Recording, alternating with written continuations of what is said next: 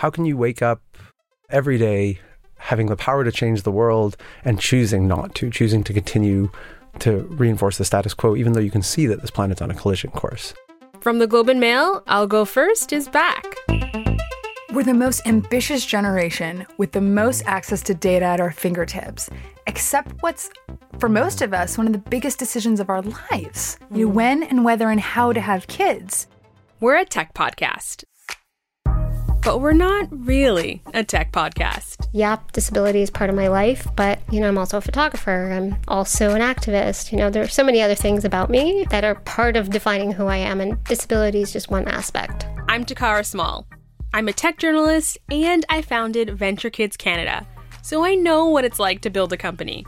I've felt the stress and satisfaction, the exhaustion, and the elation of being a founder. So when I sit down with an entrepreneur, we skip the small talk. Someone when I was 10 gave me a biography of Einstein. And I remember reading that and thinking, wow, what a cool way to spend your life and your time, is being able to ponder the deepest mysteries of the universe.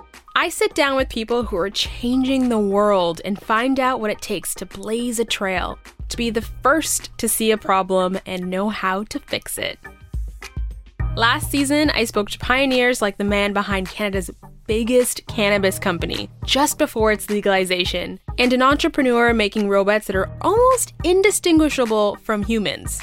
This season, we're meeting the trailblazers unlocking fertility, making the world accessible, and starting a solar power revolution. This is not an elevator pitch.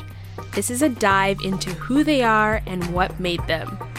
You can't have a company without a founder, and every founder has a different origin story.